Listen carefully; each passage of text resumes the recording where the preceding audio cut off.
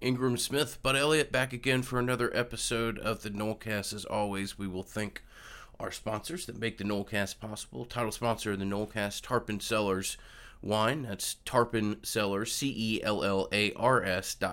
You can go there, pick up one of the world's better Cabernets and other supportive wines, whether it be last-minute gifts or just, hey, got a nice little year-end bonus and you want to drink 2 bottles of Cabernet and support Florida State football at the same time. Doesn't sound like a bad idea to me. TarponCellars.com, coupon code Nolecast, 20% off. Thank you much for the support that you've given our podcast and the support that you've given them. All right, Bud, just another sleepy day in the college football world here as we put the wraps on a regular season and look back at what transpired for Florida State. We'll do a little bit more of a larger review of the season itself than what this show will be, but obviously we'll acknowledge that last Saturday brought an end to the regular season and in all likelihood Florida State season, although it wouldn't shock me to see them get some kind of out of left field invitation somewhere. But a lot of different things for us to try to cover on this early Tuesday morning.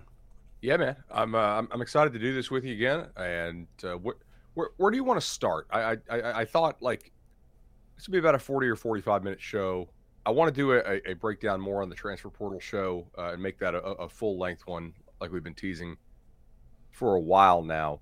A couple things I want to hit today are some of the coaching carousel stuff, how it impacts the Noles, and I want to hit some recruiting things because that is going right now pretty hot and heavy. But you know, your thoughts on the Florida game. FSU did finish 5-7, which thinking back now, is that what we predicted? Yeah, I think you had, when we did our wins, you had 5.45, and I might have had 4.65 or something like that. Or maybe you had 5.6, and I had 5.8 or something. It was small. It's a strange season in which you achieved what is probably the most predictable result and perhaps the most unpredictable method of getting there. Just bizarre, and we can talk more about it at the time. Real quickly on the UF game, I agreed with a lot of what you said on the instant overall.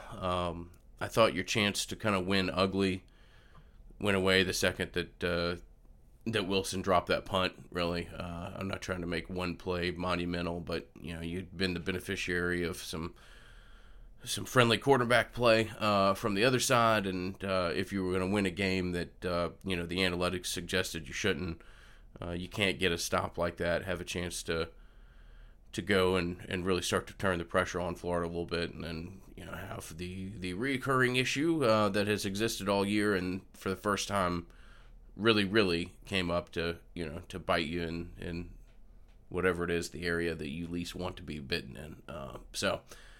And I said this to the group of friends that I was watching, while you had Emory Jones out there, you probably needed to try to score a defensive touchdown if you were going to have a real legitimate chance to win this game. So, disappointing ending. Florida still, you know, far and away the better roster, and those guys showed up, played hard, and ended up winning the final game. On that point, I forgot who tweeted this at us, but they said, how many guys for FSU would start for Florida's offense? And I quote tweeted it and said, And I talked to 2 different coaches on this staff, and they laughed at my answer, but not in like a, hey, you're wrong way. They just said, your answer shows us why we need to go hit the recruiting trail in the portal and how much work we have left to be done here. The one coach told me he thought Jordan Travis could if healthy. The other one said maybe Robert Scott. Okay. So they don't think it's 0, but they're kind of both saying maybe one guy. Telling in and of itself, certainly. Yeah. You have some guys who would start for UF's defense, for sure. Yeah. Those guys will probably not be on the team next year. No. Yeah, looking at that punt, Ingram, it changed your win probability by 10%, which is a pretty damn big swing for one non-scoring play.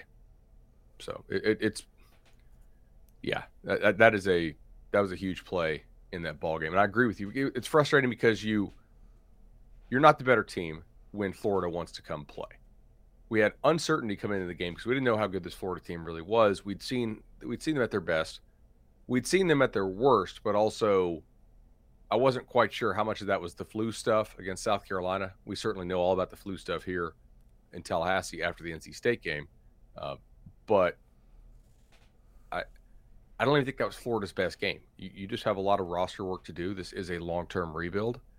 Every situation is different, but I think we have correctly diagnosed this roster, man. It's going to take a little while for this thing to get back in place. You have a 2020 recruiting class that Mike signed that, like basically every other new coach out there, sucks. They're going to have massive attrition from that class. A lot more whiffs than hits. No surprise. Jimbo had the same thing at A&M. Mullen had the same thing at Florida. That's one of the reasons he got fired, because they don't have juniors on that team or third-year guys in that team they can count on. We're seeing this all over the country. I just did Colorado's roster for a piece I'm working on. 11 of their 26 guys are still on the roster by year 3. So, anyway, and then you have a 2021 class that I actually think they did better than I thought they were going to do based on early returns because they didn't get to meet a lot of these kids in person. Or if they did, not more than once, and certainly did not get a chance to work them out in person. I mean, it was, hey, see you for a couple hours at a junior day, and then the world shuts down due to COVID. They are doing pretty well on the recruiting trail right now. I was playing with some class calculator stuff last night. They have an outside shot at a top 5 class. Wow. Okay. I don't think it's going to happen. They have a really decent shot at a top 10 class. That's pretty crazy, man. That would be fantastic. That would be a first big step as far as putting yourself back in kind of the neighborhood that this fan base wants you to live and wants to see some of that progression. And obviously, you've maintained the class, you've kept it together. Now you got to go out and try to grab one or two finishing pieces here, and obviously there's some pretty high-profile people out there that will continue to profile. But I have some good news for you. Oh, what you got? You'll be able to study these transition classes all the more, my man. Your pool of data is but only seemingly growing by one or two examples every day here as we sit here and live through a period of time in college football that I know it feels like there's crazy days all the time, but certainly the past 5 days or so, the last 24 hours in particular, has felt like some pretty wild times for college football. And I'm a Sopranos-aholic. I have watched the show a number of times, the which I'm hesitant to even admit, but I love it. I love it deeply, and think that it's very layered and nuanced, and I appreciate it. But the overall theme of the show is basically the idea that you're, living in the end days of something, and you're kind of cognizant of it. Hey, spoiler alert. Yes. Yeah. For those of you that aren't familiar, rather definitive ending to this show that you can debate about, but I think it's fairly clear. And whether that be for one individual's life or La Cosa Nostra's interest or influence on the Northeast, whatever it may be. I'm not saying that college football is going to go away. In fact, probably quite the opposite. But it does feel to me as though we've entered into some kind of accelerated cycle here that will, leave this game forever changed to an extent and will probably drastically shrink the pool at which people are able to play at the highest level kind of wholeheartedly and know that their team has a real legitimate chance to compete in the modern landscape. 100%, man. So I want to talk about a little bit about this stuff. The money will continue to be there for these huge coaching salaries as long as the players aren't paid. It's a great business model if you can get away with it, right? There's another aspect to that, and I'm not telling you anything that you don't know, but just as our, if there's some kind of tax reform, and a lot of this stuff isn't tax deductible, buyouts in particular aren't a tax write-off for some Matt of your Brown has wealthiest written about boosters. this a lot at Extra Points. That could change the contractual structure significantly. I'm not saying that You won't have waterfalls and 3-story playgrounds built for kids and stuff like that. But that would change what is now seemingly the norm. Just 10 years, $75 million looks like a everyday run of the mill contract at this point. But that's one other aspect that could change this pretty dramatically. 100%. I luckily for FSU, I think that they're just sitting quietly right now in a rebuild phase. I do think they have the right guy, based on the job that they've done overall. I think they're going to have, for the most part, coaching stability. I would expect probably a couple changes on the coaching staff. Not a ton, like one or two, just whether that's, hey, we want to make a move, or maybe that's somebody who wants to go elsewhere. We'll see. But I don't think you're going to have, 100% coach continuity from year to year. I do think this staff, for the most part, knows what it's doing. And you just don't have a whole lot of craziness right now around the program. But you do have an really interesting set of circumstances that really could let you thread the needle on this recruiting class, man. And part of this is due to some of these coaching changes. I believe that it's basically Bama and FSU for Marvin Jones Jr.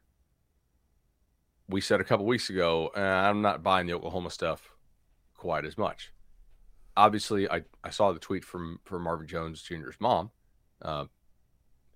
If you really believe he was going to Oklahoma, I still don't, by the way.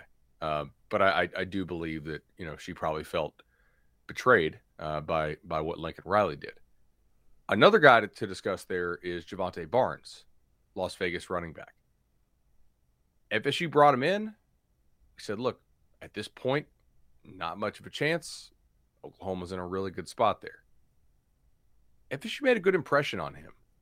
We know that they really think very highly of him. Like he's like a Mike Norvell type guy, as far as somebody who they want to bring into the program, the type of kids they want to get in here and character, good player. Is he a top 50 type guy in the country? No, but he's solidly within the top 247 for us here at 24/7 Sports. They've got a shot now that Lincoln Riley's gone. Now, it's not to say that he couldn't all of a sudden turn around and go to USC. It's certainly possible. I mean, Lincoln Riley to USC is going to change some things about this sport, I think, because to me, that tells me that USC is all in. Mm-hmm. As far as paying. They already paid Clay Helton a ton of money, unjustifiably so. They finally have a real AD, which is important, because before that you had Pat Hayden and Lynn Swan, which was a joke and then an unbelievable joke. Insert the Anchorman line here. I thought this was a joke. But they're probably also now paying their off-field people enough to where, like, if you're USC, you have to pay your graphics guy like 100 or 110 so that he can afford to live within driving distance of campus, not having to live, way out there and have to drive 2 hours into work every day because of housing costs and taxes and cost of living out there in LA. I don't think Riley takes that job if USC is not willing to pay a boatload of money for all the staff. That's a benefit of being in Tallahassee, by the way. Like Miami struggles with this as well. Go make 60 in Miami. Mm-hmm. Tell me how close you're living to the Gables. Go make 60 in Tallahassee. You can live a lot of places that are fine. So that is a something that I'm monitoring. Here's something else for you. Miami has not fired. So Javonte Barnes is a relevant target for them. You might say, why do you bring in this kid? You're not going to get him. Don't know what's going to happen. You got those official visit spots. Mm-hmm. You're not going to bring in kids that you wouldn't take like at all. It's okay. It's okay to take a couple kids, bring them in on official visits, even if you don't think you're going to get them, right? Because things can happen, and you also want to maintain those relationships now for the transfer portal. Keontae Goodwin, FSU's not going to get him. Norvell and Atkins went and saw him last night. You know what? Okay. What happens if he signs at Kentucky or Bama and something goes down with one of those coaches? What if Nick Saban's last year is next year? Which I think it might be. What does he decide to transfer if Nick hangs him up, or if Mark Stoops gets the Oklahoma job or something like that? It's okay to have a couple reach targets as long as you identify them on your board as reach targets and don't pull the Willie Taggart, Evan Neal stuff. Pillars of the class. You know, like, okay, if Atkins and Norvell want to go hit Delta Diamond this year, awesome. End of the year, do a little mileage run to Kentucky. Cool. So, but Lincoln Riley on the West Coast is sort of like, hey, party's over, Oregon. Now, you're still going to get some good players. But when USC is right, they have right of first refusal on basically every kid west of the Rocky Mountains. Cristobal has kind of had it on easy mode there for quite a while at Oregon and has done well with it. Willie did too. Got to tell you, if he's serious about, like, hey, the heartstrings and going back to Miami, this would probably be the time. Miami has not fired Manny Diaz yet. Cristobal has a conference championship game to play. Is it Friday night? I think it's a Friday night one, right? Yeah. Which is pretty cool that they finally moved that game to Vegas. Wesley Besainth decides on Saturday. Is he really going to pick a school that has not affirmed that Manny Diaz is going to be its coach going forward? They just lost Rhett Lashley to become the coach at SMU. I expect some of Miami's staffers to follow Lashley to SMU. Would Cristobal really take the Miami job? I guess we're going to find out. Because this is probably, if not this year, maybe next year, but things are about to get harder there. So there are, despite the fact that almost none of these schools making changes are schools that you play on a regular basis. Oh, there's one. I'll get to it in a second. There are recruiting implications here for you, for sure. I think Billy Napier hire at Florida makes a lot of sense. It's not a guarantee that it will work out. The only guarantee with Billy Napier is that you're going to get somebody that understands, appreciates, and fully invests in recruiting. I mean, You're going to have somebody in that job who understands the importance of it, will attack it aggressively, and, you know, in that regard, I think Florida did a good job. I asked the guy on FSU quite the staff, profile that some of these other names are, but I was like, hey, who do you not want to see at Florida? Now that they've made the hire, I can tell you. Mm-hmm. Cristobal and Lane Kiffin. Florida was not going to hire Lane Kiffin, obviously, with the Joey Freshwater stuff. It was just not an option, given like they've had drama with the last two coaches. Different types of drama, but, you know, well, shoot, last three, if you go back to the final years, right, of, last four, especially if you go back to Urban. So, and then Cristobal, obviously, because of the recruiting operation. Now, Napier brings a similar style of recruiting operation, in theory. But he is not the type of name that is going to immediately jumpstart that recruiting class, right? I think he will have an aggressive recruiting philosophy. He's going to try to bring that Saban blueprint there. It's not guaranteed it works. They've had two guys try to bring the Saban blueprint to them before in Muschamp and McElwain. I think Napier's probably a pretty good hire, to be honest. It's not super sexy. We'll see if it works out. Is it as slam dunky as what LSU did or as USC did? No, it's not. Could Florida have done better? Probably, but they could have also probably done worse. Like, FSU will have a fight on its hands for some kids going forward, for sure. He'll recruit better than Mullen did. We will see if he coaches better than Mullen did. I don't know. Louisiana played a lot of close games. If you say they recruit as well as I'm going to say they do, and I think they do, by Sunbelt standards, I think you need to have more blowouts. But we'll see. He has won his division basically every year that he's been there. G5 success does not always translate to the P5. And FSU is doing a nice job recruiting right now. So, don't know. There's no guarantees in how that works out. I am very interested in how the Miami thing works out, because if you keep Manny Diaz, I think FSU has a nice chance to do very well in Dade County. Florida does not recruit Dade County very well. They recruit, Palm Beach, Broward pretty well, but traditionally they have not got into Dade and done well there. And Diaz could very well be like, lame duck coach for an entire year if they decide to keep him. We will see. Haven't they informed him that they've made a decision or something like that? I mean, it's. I've not seen that. Is that? No reason for us to speculate on that. I believe that I saw a quote like that yesterday that he said that they've made some kind of decision and waiting for it to play out. But well, from the perspective, then that tells me they're waiting on Mario's answer, or maybe Mario's already told him or something like that. Yeah. To me, it read more like a coach who knows that he's going to have one more game to coach. But it would only be ever so appropriate for a school to tell a coach like that and then have him stay on after they hired him from Temple in the way and the manner that they did. So people on Florida State staff, you made a reference to this a second ago. Marcus Woodson, Coach Yak, anybody that kind of immediately pops up on your radar that would be an attractive candidate for some of these newly formed coaching staffs that are soon to be putting the position coaches and some of the recruiting from that regard, targets together? Let me just say, if they have coaching changes, I do not think it would be guys who are your good recruiters on the staff or your better recruiters on the staff. So, no, I don't believe Woodson is going to go anywhere.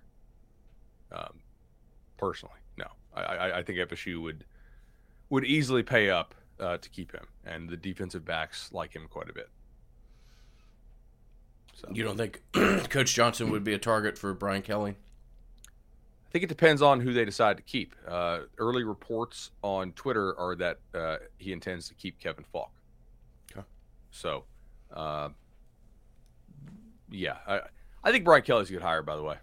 I mean, it could easily blow up, but it's pretty clear, he's like, man, I'm tired of having to not get some of these kids because I can't get them into school or can't keep them in school.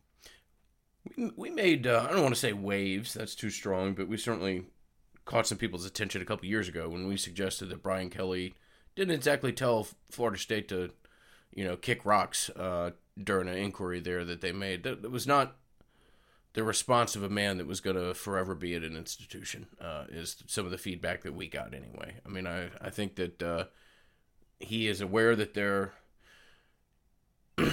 aren't necessarily 22 Kyle Hamiltons out there. I'll put it that way. You have to recruit a certain kid at Notre Dame where maybe you don't to other schools, and not just recruit him, but keep him. A little bit of a different process at some of these larger southern schools, I would suggest anyway. 100%. You want to run through some? Well, let me ask you this: we have about 20 minutes left. Do you want to go overall season grade, or do you want to do a little more recruiting talk? Let's stick with recruiting. Then we'll have a little bit more of a comprehensive, season review show. Okay, is what I should and. We should never get too far into a show without talking about a team that we will forever plan on keeping around, and one that has only but brought value, all sorts of things to the Nolecast. Yeah, man, the legendary team, just an amazing partner for us. 844 FSU Loan. It's 844 FSU Loan, the best loan guys in the business for my money. I've used them twice. Just about 250 Nolecast listeners have as well over our 3-year partnership, and they just keep rolling in. It's customer service, it's great rates, knowledge of the market, experience, and of course, when you give them a call, hit up Shannon, and you get a little Nole talk as well. 844 FSU Loan, 844 FSU Loan. Transfer portal wise and recruiting wise, I want to caution you guys not to fall in love with every transfer portal kid who gets brought up. You mean it's not going to be the Jahmyr Gibbs Corbin show next year? I mean, I'm sure they would love to have Jahmyr Gibbs. I think Jahmyr Gibbs may be going to Alabama. Yeah. Remember this: you would not have gotten Jermaine Johnson if Georgia knew that Jermaine Johnson was that good. FSU did not know Jermaine Johnson was that good, right? If the whole market knew how good Jermaine Johnson was, you wouldn't have sniffed him. You were a 3-win team last year. You're a 5-win team this year. You got very lucky there, and you were smart. Both things had to happen. These guys who were like super mega studs, you probably won't get unless you have some rare connection to them. You did recruit Gibbs pretty hard.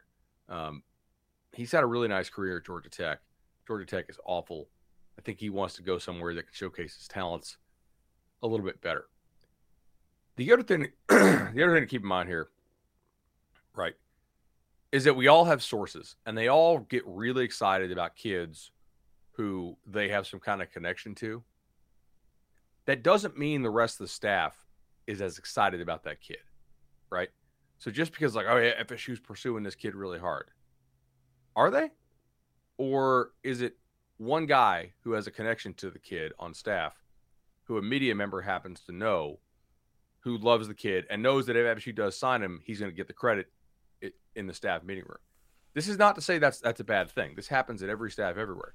I just want to let you guys inside the room.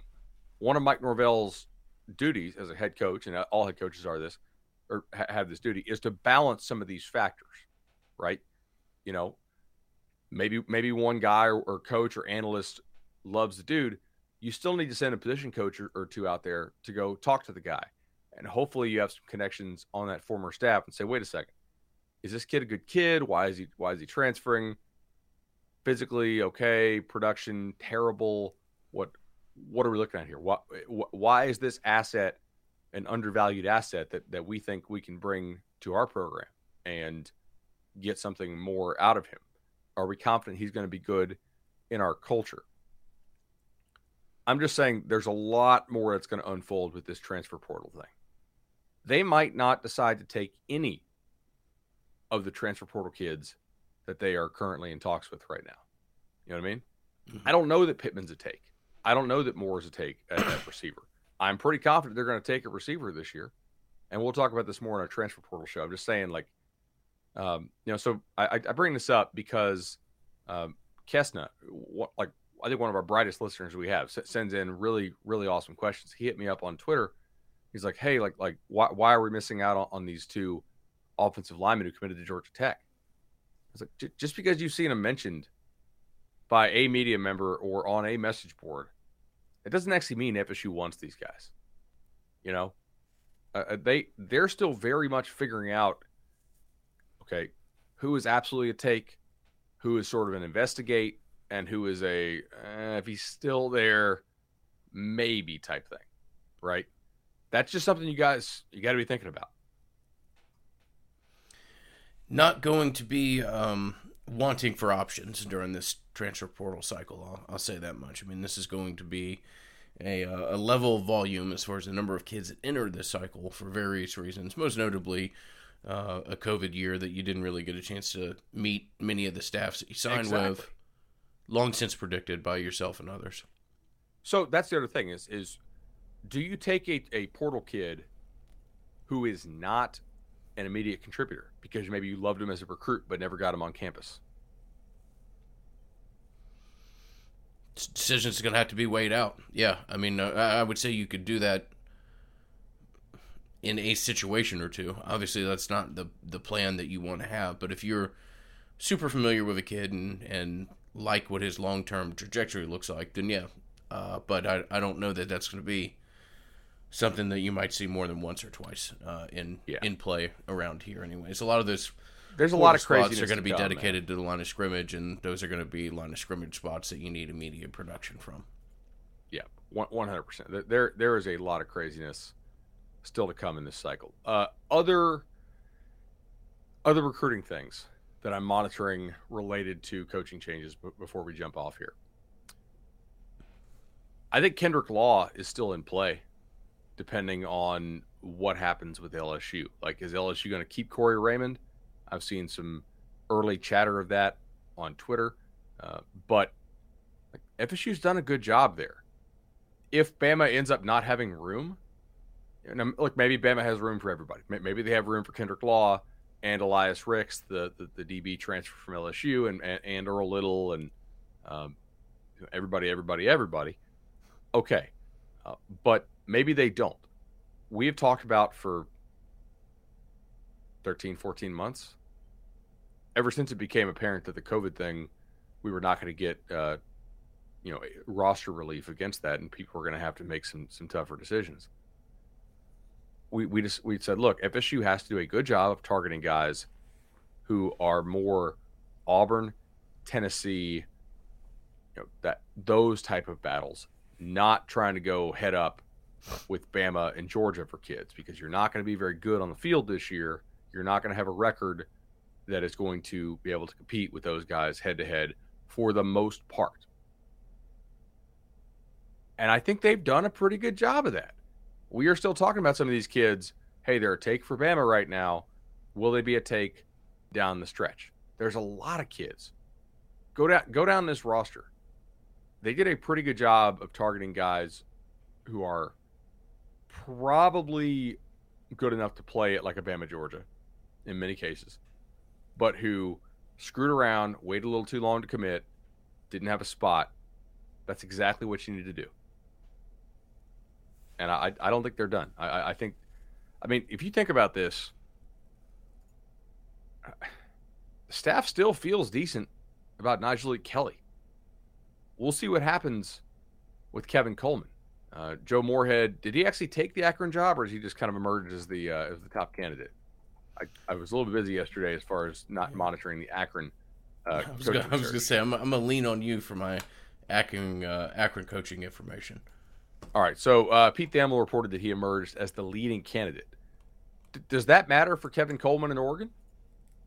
It could. We'll see. I know they're going to see Kevin Coleman, I believe, end of next week, right? What happens with Manny Diaz and the Miami job? That will have an impact on Nigel Kelly as well. He went and spent a week out there in Oregon on his own dime. FSU still feels good there. They're going to be in it with Marvin Jones. The path to a top 10 class is not impossible. And in fact, the path to a top 5 class, you'd have to go almost perfect target for target down the stretch, which is unlikely, obviously, as we discussed. You don't win all the games you're favored in. You certainly don't pull all the upsets you could pull. It's still not out of the realm of possibility. They currently sit at number 12 in the country right now. That's a fairly impressive job that they're doing this year. Also, do we want to talk about the SAP situation? That getting shut down with a quickness? Yeah, that's worth mentioning. Quayshawn Sapp, Lee County prospect, offensive line, long since committed, was going to take a trip to Florida, a trip that is no longer occurring, and looks to be a man that's fully aware and just aware that he'll be participating in the early signing day period and shutting the process down and signing for Florida State. Yeah. I don't think he's good enough to be playing recruiting games. Right?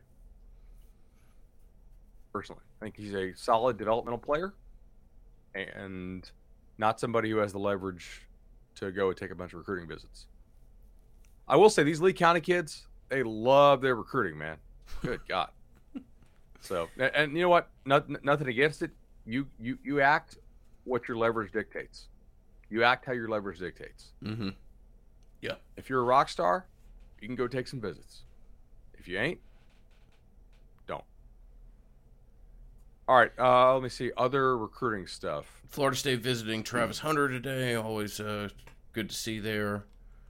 Yeah, they were going to go see. I know they were going to go see Hunter after they saw. Who's after they saw Goodwin? Norvell is on that trip, I believe. So that'll be big. They're going to have an in-home with Basaint later this week. They will, I believe, have the last in-home before he decides on Saturday. Is he really going to commit to Miami? Is he really going to commit to Florida? I don't think so. I'd be pretty surprised. I mean, Miami recruiting is crazy at times, but we'll see. See what else here could impact some things. Offensive line, high school wise, I think they're pretty much done with the exception of Armella, unless you are a Goodwin believer, which I'm not. I don't think they're really going to be reaching for a whole lot of targets. The one thing that they continue to evaluate, I do know, is junior college defensive backs. I would be surprised if they signed Jerron Willis at linebacker. I'm trying to just kind of empty the notebook here. But I think this staff feels good, man, about a lot of these guys. We will see. We'll see how good this staff is at evaluating where his position is with guys. I definitely think it's better than what Willie's staff did. You know, they pretty clearly were wrong on a lot of those guys. I'm going to save some of the will this guy be on the roster stuff for the portal show that we plan to do later this week. Because I've got a lot about that. Yeah. One group that we're ever fortunate and eager to tell you guys about our partnership that we have with the good people at Congruity. Congruity is experiencing your business optimized, whether it be highly customized HR solutions designed to enhance your brand, save time, save money, or reduce risk. We would encourage you to spend 10 minutes with Matt Lewis. 5 of it can be talking about the Noles. 5 of it can be exploring whether or not Congruity would be a good fit for your business, whether it be payroll, HR. Congruity is a great fit for us, and we suggest it would probably be for you as well. 844-247-4100 is the phone number, 844-247-4100, or Knowles at congruityhr.com. You realize FSU will play Brian Kelly 3 times in 3 years now? That's wild. That's wild. How long till somebody gets paid $20 million a year? Okay, so this is something that I brought up on Cover 3 before. Because I said 15 like 3 days ago for next Christmas, and that number looks like it may already be dated for this Christmas. So I guess we're just going to roll on up to 20. The top coaches in the sport are way underpaid. I know people are going to balk at this, but just hear me out. If you really think some of these coaches who are like not top 5 coaches deserve what they're getting, okay, which is, 7, 8, in some cases 9 million, or a lot of guys even getting 5 or 6, it's really hard for me to believe that the best coaches in the sport should only be making double of that, right? Like, try telling me that, and I like Mike Norvell, right? Or pick somebody making 6. Or what is Florida paying Napier? 7? 7. All right. Try telling me that Nick Saban should not be making double Billy Napier or triple Billy Napier. The issue is people, like, there is an element of public shame when you're a state employee, even though the state money is not being used to pay for this stuff. There is kind of that, pigs get fat, hogs get slaughtered type thing.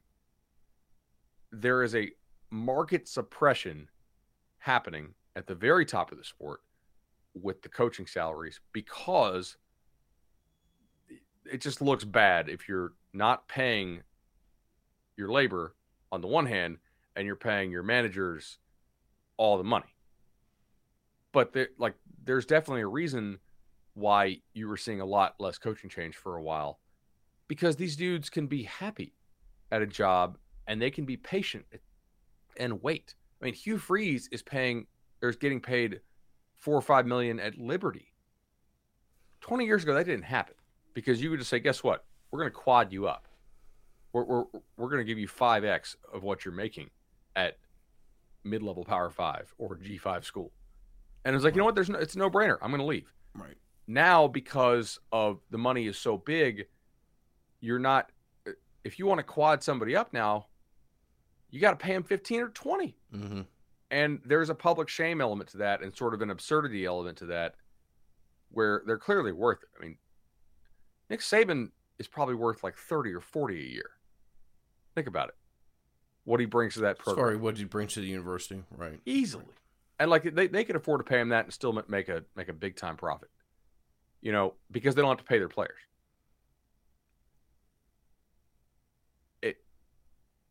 This actually helps FSU, by the way.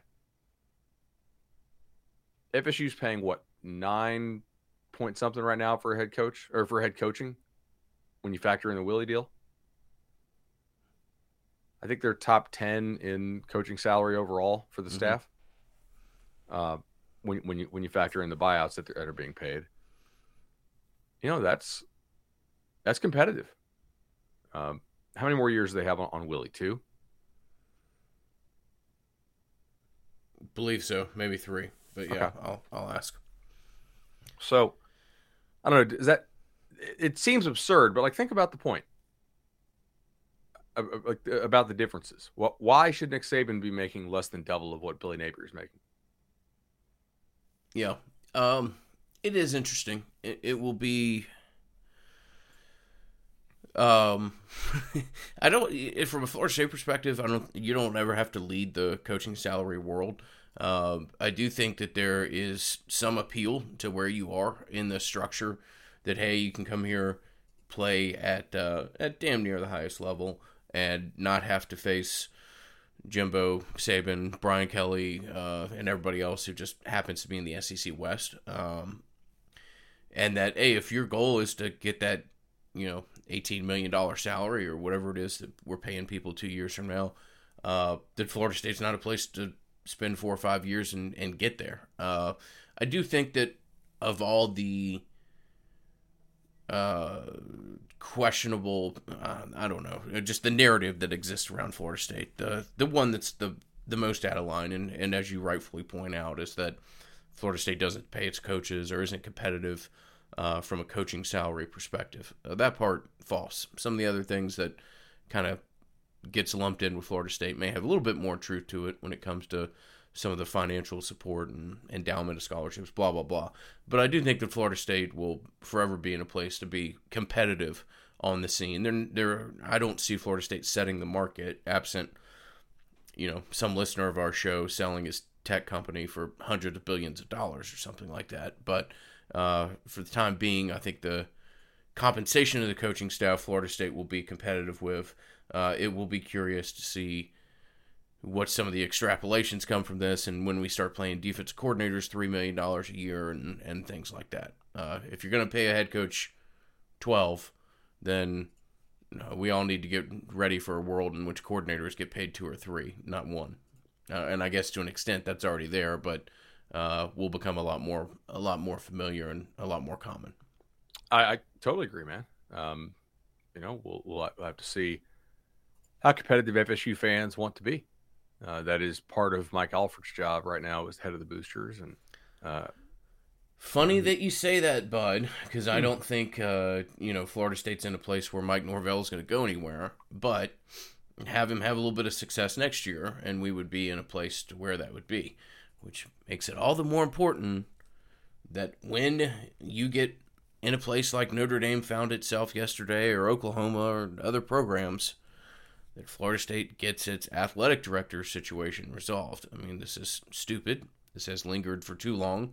And Florida State needs to get that sorted out, hopefully, sooner than possible. Whether it's Alford, whether it's anybody else, this institution has to have a real athletic director, and it needs to happen sooner than later. But when that happens, you need to clean house on a couple positions inside the program.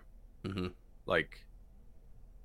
This is across a couple staffs that feel like some of these dudes who are in these long-time positions are not FSU quality. So, now look, some of that's just frustration with working some of them, obviously, but you need to bring in your own people. Some of these lifers are lifers for a reason. And not a good one. Absolutely. All right. That's pretty much what I have for today. Next time, well, we have 2 shows we need to crank out. The full final season review, where we kind of go over season preview predictions and grade ourselves and hold ourselves accountable. And then the portal show. We'll incorporate the Snapdraft review into that preview show that you referenced as well there. And then we'll do a full portal preview. So for everybody that makes the Nolecast possible, certainly thank them. Thank you, the listener. If you get a chance to give us a 5-star on Apple Podcast or wherever you may find us, subscribe, like, hit the bell on YouTube, all the things that we ask of you. Thank you so much for the support that you have given our humble show over the last decade, and we look forward to jumping headfirst into the off-season recruiting phase of the calendar, because we'll talk about recruiting when recruiting season's here, Bud. Isn't that how that works? Thank you, Dan. All right, y'all. Talk to you soon. Enjoyed it as always. Thank you.